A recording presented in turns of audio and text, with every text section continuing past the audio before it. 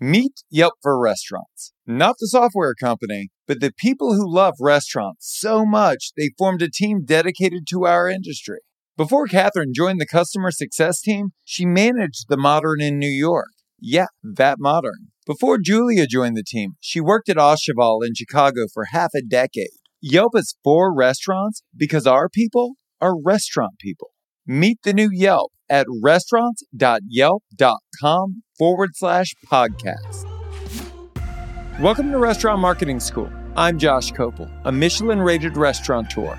Together with Natasha Miller, we're unpacking the tools and tactics used by million-dollar marketing agencies to help you grow your restaurant. Join us daily to get a marketing tip you can use in your restaurant today.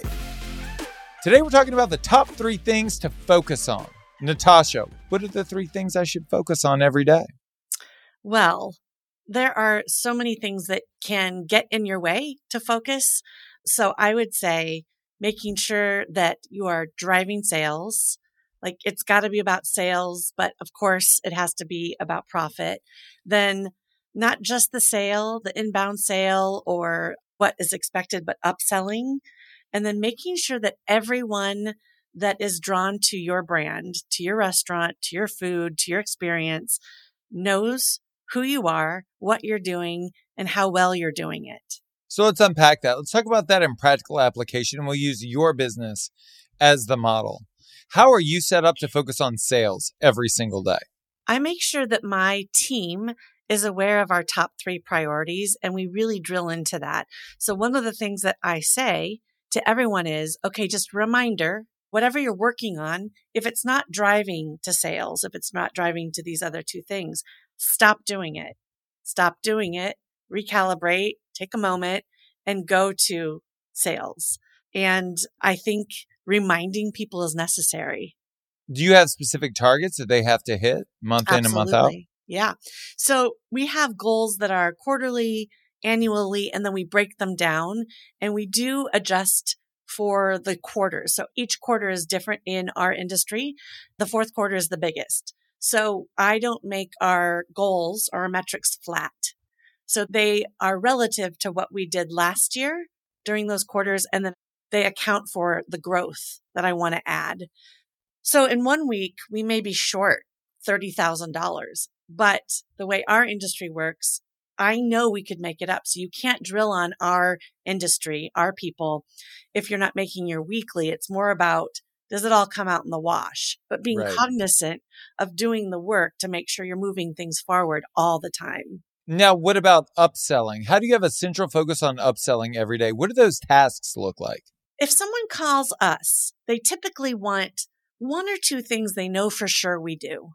And it's our job to tell them all the other things that we have to provide for them that they may not be aware of. We need to upsell every kind of service or product that we have that will suit and benefit them. We don't want them going to another vendor for that. It's actually not good for them. And of course, it's not good for us. So it's that, do you want fries with that sort of idea? And again, we're not trying to ask our clients to buy stuff they don't want or stuff they don't need. We just want as much of the market share of what they're purchasing for this event to come to us. Well, and I think it's also important to mention here that you do a great job of showing and telling. So one of the things that it took me a long time to figure out when selling events for the restaurants was that the people that were coming to me were nervous. They were apprehensive. They were either booking events for people that they loved or people that paid them money. And there's stress associated with both of these. So I could say, listen, we can do this beautiful tray pass thing and it'll be great. And maybe they would buy it, maybe they wouldn't. But when I showed it to them, when I showed them images and videos and a trailer of what this event could potentially look like, not only were they willing to spend more money, but there was also an ease about that decision because they knew that they wouldn't be disappointed. I love that. If we were able to show and even better, like have the client experience it in real time versus a demo, man, we would be able to sell a lot. It's just hard to do that every day, day in and day out. Now let's talk about awareness. So you also think it's incredibly important that you need to focus on brand awareness every day. How do you focus on it every day?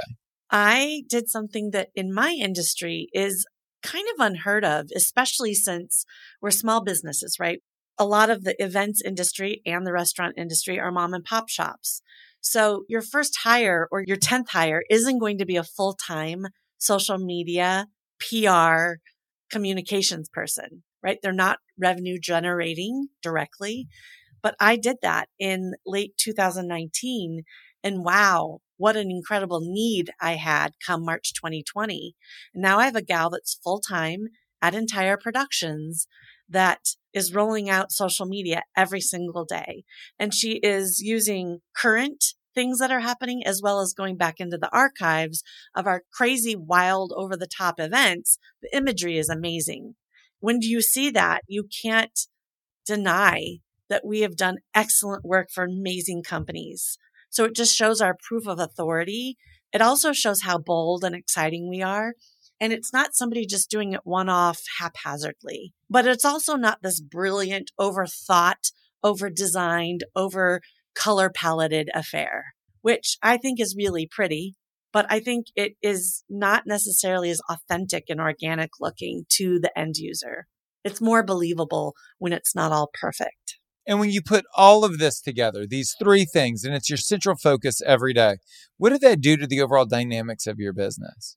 How long did it take for you to see a change in, let's say, top line sales? Well, we were coming back up, going from multi-million dollars in sales to zero. So what I saw actually with all of those things is from zero to over $1 million in a pandemic where people could not get together and eat or mingle, drink, have fun. So that was a great thing. And I think so many of the industry were going out of business or they were just shuttered for a certain amount of time. And I wanted us to show that we were alive, kicking, scratching, fighting. We're there for our clients. And I think the perception of the outcome of our social media is that we're much bigger than we were. We're much busier than we were. And we're not trying to fool anyone, but it gives our clients peace of mind. Oh, they're still there. Their team, and they can still support us. And wow, I see all these virtual events that they're doing now, right? It's confidence. Hey, it's Josh. Do you want to spend 60 minutes planning out a profitable 2022 with me? Just you and me on Zoom, camera on, pen and paper out, getting you super clear on exactly what your goals are and how you're going to achieve them.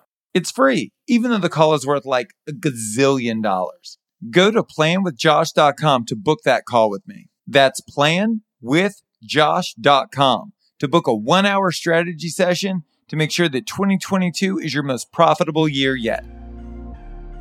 If you want to hear previous episodes or check out our other content, go to restaurants.yelp.com/marketing school. Thank you so much for listening to the show. You can subscribe wherever you get your podcasts. While you're there, please leave us a review. I'm Josh Kopel, and you've been listening to Restaurant Marketing School.